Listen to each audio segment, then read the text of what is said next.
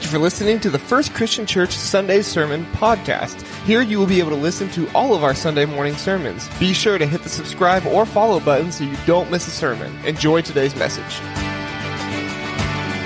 Well, this series that we're going to go into is from the book of John. It's called Signs, and it's a new perspective for me, and I hope it is for you, because as I've studied John years ago in Bible Bowl, I'm very familiar with it.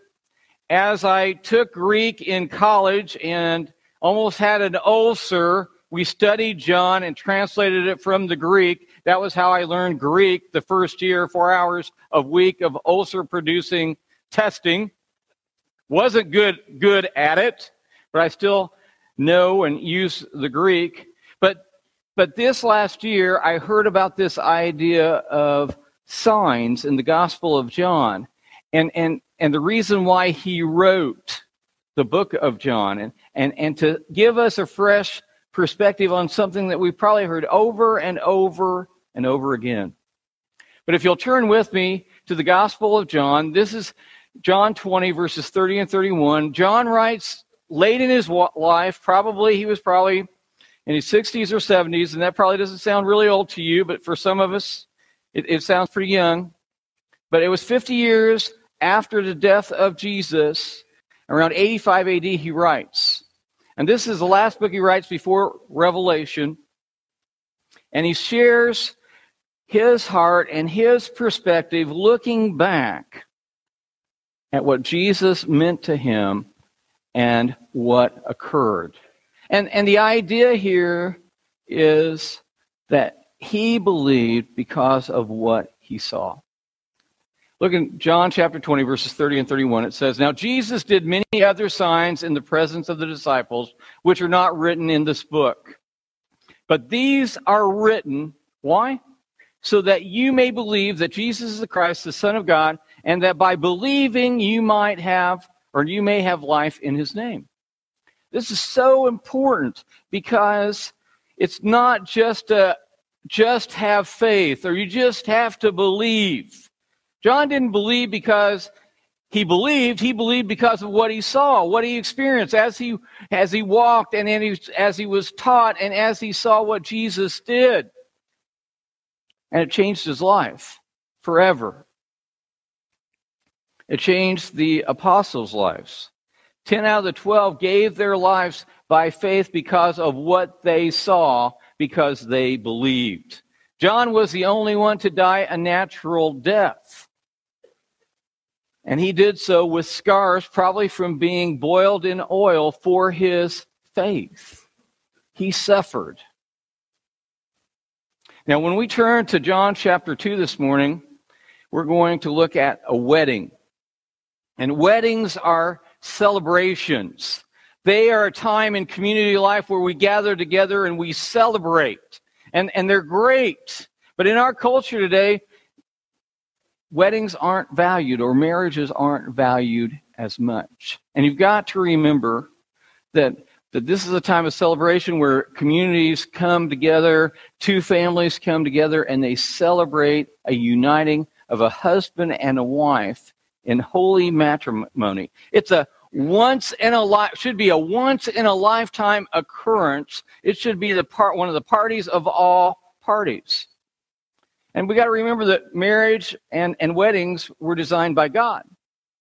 And so no matter what the culture says, or the state says, or what is legal or illegal, God designed marriage in Genesis for one man and one woman for life. Any other way that it's made is not of God. And I was just reading an article this last week. One of a new kind of union is called polyamorous. I don't even know if I'm saying it right, but it's, three people, maybe one man and two women, or one woman and two men. Sorry about that. And that's accepted, according to statistics, by 24% of the believers in churches. That's not the way God designed it. And until God changes his mind, which he won't ever be contrary to his word, it will never change. It's a universal absolute, forever. That's how he's designed us.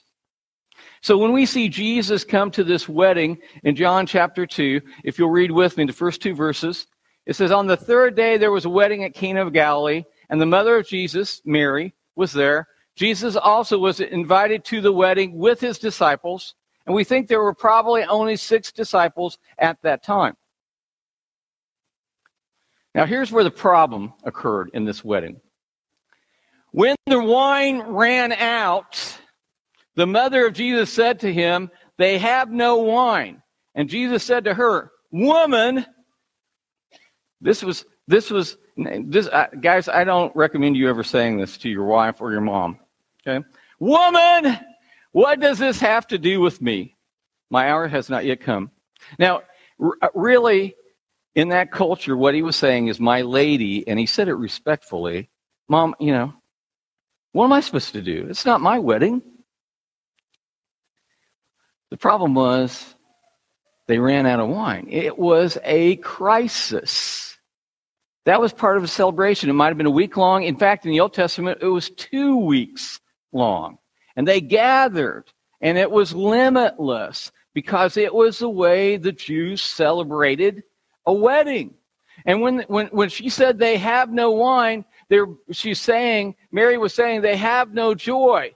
But I want you to realize that the wine always runs out. When we live below the sun, when we live below God's kingdom, the wine always will run out. I was talking this morning and I said, I was really excited when I was a young man and I had to gain weight. Can you imagine? I had to weigh 100 pounds. I had to weigh 100 pounds so I could ride a motorcycle. We had this old beat-up Yamaha 60 street bike in the garage, and they said to me, when you weigh over 100 pounds, you could ride that bike. I did everything. I ate everything I could. I put rocks in my pockets. I did whatever it took to gain that weight. It took forever. I mean, it was like I could eat anything and I wouldn't gain weight at that point in my life. And lo and behold, the day finally came, and I rode that motorcycle right into the brick wall of my house. And then my younger brother, who did not weigh 100 pounds, hopped on it and rode it perfectly because he'd been down at the neighbor's house and riding motorcycles, and I didn't do that. But I looked forward to that day, but I took it for granted after I had it. Or that BB gun, or that driver's license, or finally being married. We see those as goals, or that career, or that degree, or that trophy, or that accomplishment. But the wine always runs out. You see, the joy of life always runs out without Jesus. Because nothing in this world under the sun will ever satisfy. You see, life without Christ is life without wine. I don't know if you've ever been to the Grand Canyon and saw its majesty, or been to the ocean and look out over it and you just have this recognition that the world is beautiful and glorious in creation, or experience something where the big sky in Montana and have seen it, or the painted desert and the quiet and the sereneness of a morning, and that twilight either in the evening or in that morning gloaming experience, something like that, and just step back and say, that is beautiful, and realize that there's a God, and God is the greatest joy giver, and a God of joy that surpasses our comprehension, because he sees and experiences and takes joy in his creation and takes joy in you. And experience that kind of beauty and recognize who it's from. The question then becomes, is there wine in your life? Is there that joy in your life? Have you ran out of wine? Now, I'd like to look at the solution this morning. Mary says, do whatever he tells you in verse 5. His mother said to the servants, "Do whatever he tells you." She heard his comment, "Woman, what am I supposed to do? My lady, Mom, come on. It's not my time." And she looks at the servants and she just ignores, I think she ignores that. And she says, "Do whatever he tells you. Do what the will of God is. Do what Jesus says." And look at verse 6. It says, "There were 6 stone jars there for the Jewish rites of purification, each holding 20 or 30 gallons. And Jesus said to the servants, 'Fill the jars with water.'" Now this was maybe 120 to 180 gallons of water. The reason why it was there was for purification. This morning before first service, we had a baptism. That is a rite of purification. The Jews actually practiced a baptism, a form of baptism, for a non-Jew to become a Jew. But they had ritual washings that were, according to the Old Testament law, that they had to perform in their household. Before they ate, they had to wash. When they came in the house, they needed to wash their feet. There were head and shoulders and body washings that they had to complete to purify themselves ritually. But in this moment, Jesus says, "Go fill them up to the brim." And he said to them, "Now draw some out and take it to the master of the feast." So they took it. And when the master of the feast tasted the water, now become wine, and did not know where it came from, though the servants who had drawn the water knew. The master of the feast called the bridegroom and said to him, "Everyone serves the good wine first, and when people have drunk freely, then the poor wine." Now there's a couple things going on here. Is Jesus is saying there's something better coming. That the water of purification is basically no longer going to be necessary, because I'm going to bring new wine, new life, new hope, new joy. And the old covenant is going to be fulfilled in my death, burial, and resurrection. And there's going to be new wine. There's going to be new life and new joy for those followers of mine. You see, in this last phrase, "But you have kept the good wine until now." Now, Jesus never did anything halfway. It wasn't mediocre. It was the best of anything that ever could be created in the universe. Jesus did it. So when the governor of the feast of the wedding said, "Hey, this is the best," yeah, it was. It was the best that had ever been created. And Jesus was saying the good wine was the abundant life that we were going to experience with him. Remember in the parable where there were sheep and the robber would come, and the robber, Satan, would come to steal and kill and destroy. But the shepherd was what? Came to give life, and life to the full, abundant life. That's what Jesus was showing here in this sign. See, the first of his signs Jesus did at Cana of Galilee and manifested his glory, and his disciples believed in him. They believed in him because of what they saw. They knew where those stone water pots were and the water that was placed in them. They didn't understand. They saw a sign because that water became wine. And you see, there was nothing random or accidental about this sign. Amen? Jesus was demonstrating his power so that they would believe because of what they saw. Now, this was his first miracle, but you know the last celebration in the Bible, Revelation chapter 19, verses 6 through 9. Revelation 19, 6 through 9. The marriage supper of the Lamb. Then I heard what seemed to be the voice of a great multitude, like the roar of many waters and like the sound of mighty peals of thunder, crying out, "Hallelujah! For the Lord our God, the Almighty reigns. Let us rejoice and exult and give him the glory, for the marriage of the Lamb has come. The bride has made herself ready. It was granted her to clothe herself with fine linen, bright and pure. You see, the first miracle and the last celebration in the Word of God is the wedding feast of the Lamb. How awesome is that? Are you excited? If you're a believer in Jesus, we are going to experience that. I don't want to miss that celebration. It's going to be the wedding beyond all weddings. You talk about all these $1 million, $1 billion weddings that occur. Nothing's going to compare to that, because the church is going to be united with the Lamb, to Jesus Christ, and it's going to be a glorious, glorious day. For the fine linen is the righteous deeds of the saints, and the angel said to me, write this, blessed are those who are invited to the marriage supper of the Lamb. And he said to me, these are the true words of God.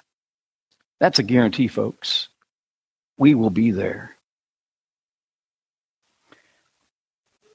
Now the question is, how do you have wine in your life? Has the wine ran out? How do you have Jesus in your life? Is it a relationship? Is the joy there? Is the joy there? I want to tell you a little story. I just read it, and it's about a little boy named Eyal. E-I-Y-A-L. He was adopted out of Russia. He had fetal alcohol syndrome. When his adoptive parents, which happened to be a Jewish rabbi and his wife, adopted him, he would, as a little baby, go into a rage. He was uncontrollable. He had nightmares. He didn't sleep very well. He was so very difficult for this loving, caring family to try to control, and they just couldn't. They did everything they could. They tried all kinds of medications. They tried all kinds of therapies, and nothing would work, no matter what they did. But along came Chancer, a golden retriever. He had been trained to deal with little boys like Eyal. And what he did was, when Eyal would go into that rage and that fit and that anger and those tears, Chancer would come and lick him, and all the sobs and snot Chancer would lick until Eyal would laugh. Eyal couldn't speak, couldn't even form words, couldn't connect with human beings. But in a few weeks with Chancer, he could talk. He became empathetic. He wondered what Chancer experienced and how he felt. Chancer, that is. You see, because Chancer didn't see a little boy that was experiencing fetal alcohol syndrome. He wasn't experiencing a little boy that was full of rage and fits and anger. He was just experiencing a little boy that he loved unconditionally, that changed his life. You see, when we come before the Father and when we receive the Son as Lord and Savior of our lives are transformed by the kingdom of God. It is His will that is be done. The wine never runs out. So how do we do this? First, to confess Jesus Christ as Lord and Savior. Kevin did that this morning in the baptistry. It's so cool when people come to faith. Number 2, repent. It's saying, hey, my life's not perfect. I've made some mistakes. I need to turn it around, but I can't do it on my own. We have folks come in every day that are in this situation, just like us. They're just like us. Number 3, be baptized into Jesus. Have that relationship. 4, daily spend time with Him in the Word and in prayer. That's how we have a relationship. It requires time to get to know Him through His Word and through His prayer. And finally, 5, if you're doing all of that and you're not experiencing joy, start a gratitude journal. Just say, hey, here's what God has done today. Here's the blessings I've received. Don't take it for granted. Don't take the wine in your life for granted. The question this morning is, has the wine ran out in your life? Let's pray.